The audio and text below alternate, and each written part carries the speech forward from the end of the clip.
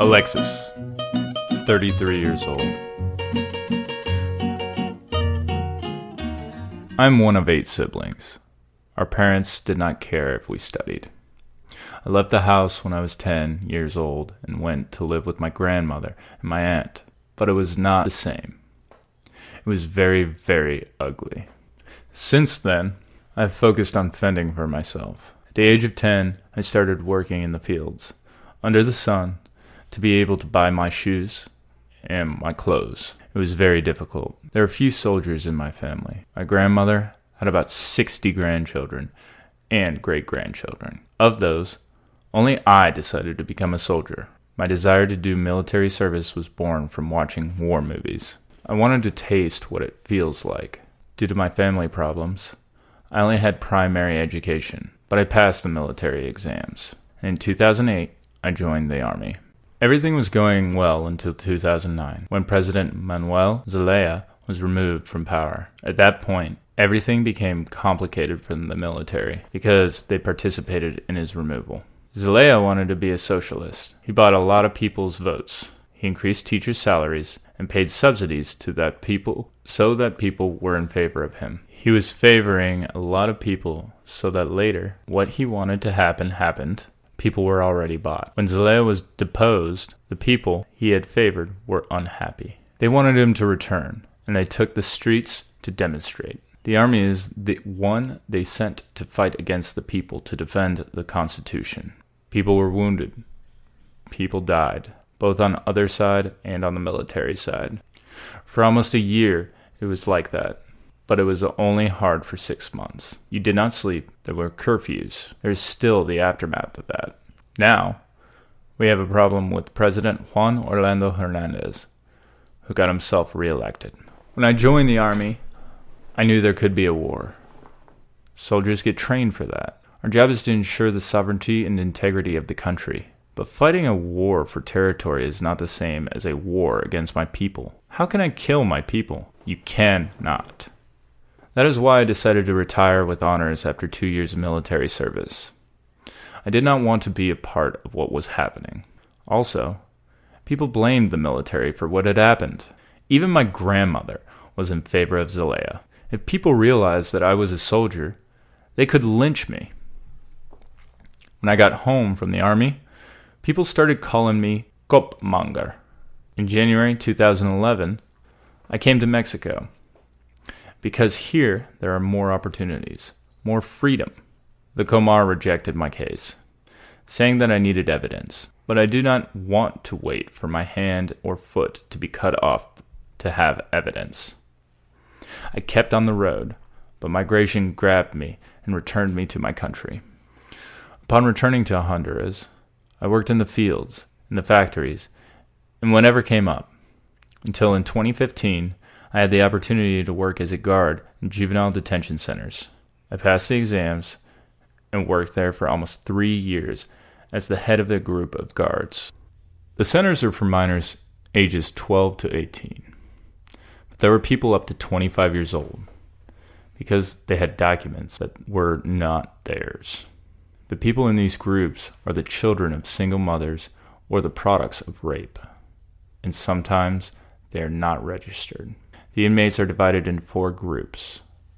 First, I was working in areas occupied by the Barrio 18 and other smaller gangs, such as the Los Benjamin, El Combo que no se deja, Los Chorizos, and the civilian population. They were all kept separate. Even so, there were deaths. There were riots. There were breakouts, because the facilities are not adequate. In the juvenile offender system, they were killing each other. They buried the victims without anyone noticing that people were missing until the roll call was done. There was no control. It was a mess because nobody was interested in the juvenile offenders. During the 6 months I was there, we had about 4 clashes between the Chorizos and the Diez de Ochos. We had casualties, but in the most brutal way. The juveniles were more aggressive and bloodthirsty than adults. They tell you things as if it meant nothing, like how they dismember people. They do not feel anything anymore.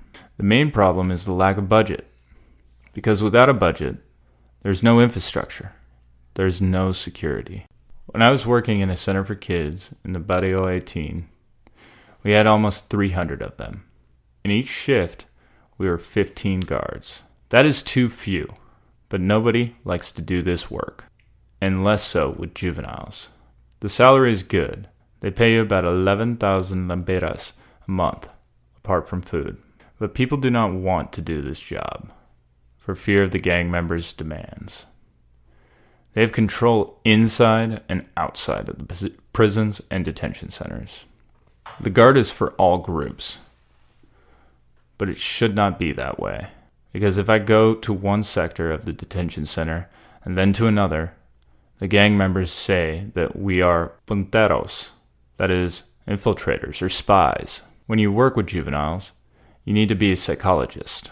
You need to be a doctor. Everything. Because if you are not, they wrap you around their finger. Juveniles are more of a problem than adults. They think they are very powerful. They do not think.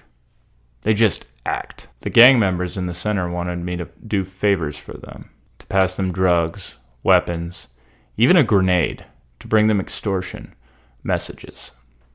They start with small things, but then they ask for more and more. But they offer you more money too. They are detained, but the gang sends them clothes, shoes, personal hygiene products, gives them everything. First, they try to persuade people. I was offered 200,000 lempiras to smuggle in a grenade. I could have done it, because I was head of the group of guards, but I always refused to work for the gang members. As a guard, you either agree to their requests or a family member dies. They're smart. They do not kill the guard because they need them. They threaten to kill a loved one of yours so that you will agree to their demands.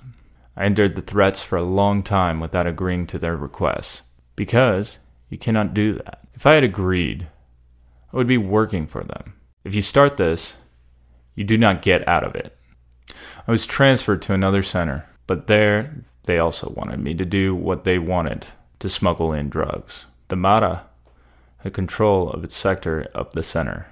They were like at home. The only thing that we as guards were doing there was making sure that they did not escape and that they did not fight among themselves. Gang members came looking for me at my house with the complicity of a female colleague. The guard, who was the cousin of the detained juvenile member, the Barrio 18, told her cousin where I lived. I asked for a transfer to another city, but the same thing happened there. It was even harder, because I was transferred to a women's juvenile detention center. Women are worse than men. They're more aggressive and can be very persuasive. One of the women fell in love with me. That was another reason why I had to get out of there. She wanted to withdraw from the gang to be with me. I told her that was not possible, but her friends sent a letter to their gang leader and told him I was the problem. From then on, they were watching me.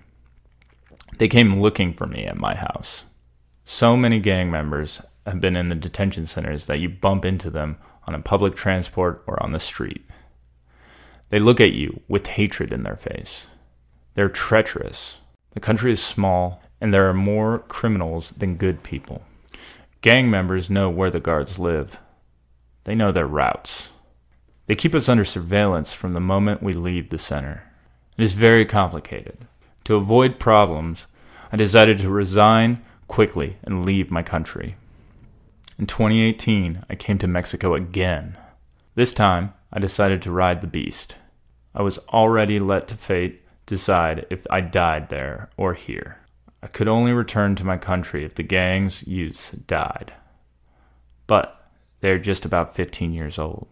Honduras needs a bigger budget for their security system, so that a police officer can earn enough and not be blackmailed by organized crime. The villages need to have more micro-enterprises.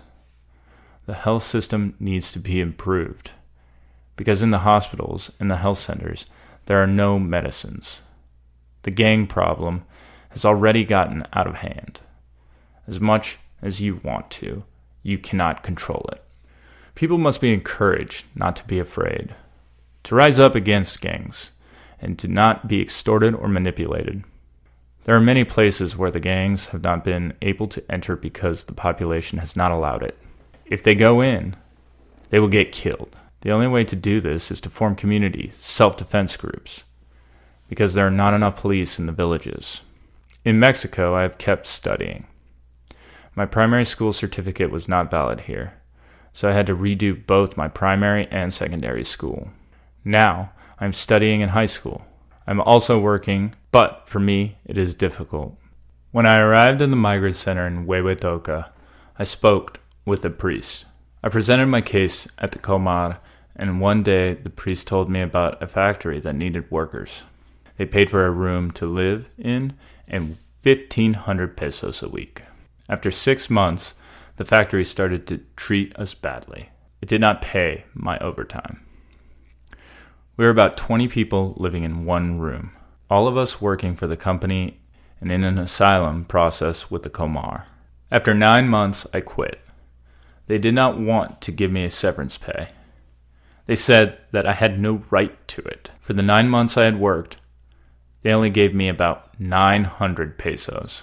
Now, I'm working in a security company, but things are not going well there either, because I work 12 hours a day as a group leader, but they do not pay me as such.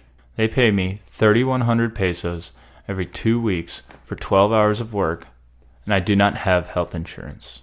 I would like it if there was not as much discrimination when you look for a job in Mexico. On the other hand, in November 2018, the Comar told me that I no longer had to report at their office and sign a logbook, that I just had to wait for them to call me for the last interview. But I have been waiting for a year, and nothing has happened. Y mientras que mi madre, muy triste y sollozando, decía: no, hijo mío, llévate mi bendición. Ahora que conozco la ciudad de mis dorados sueños.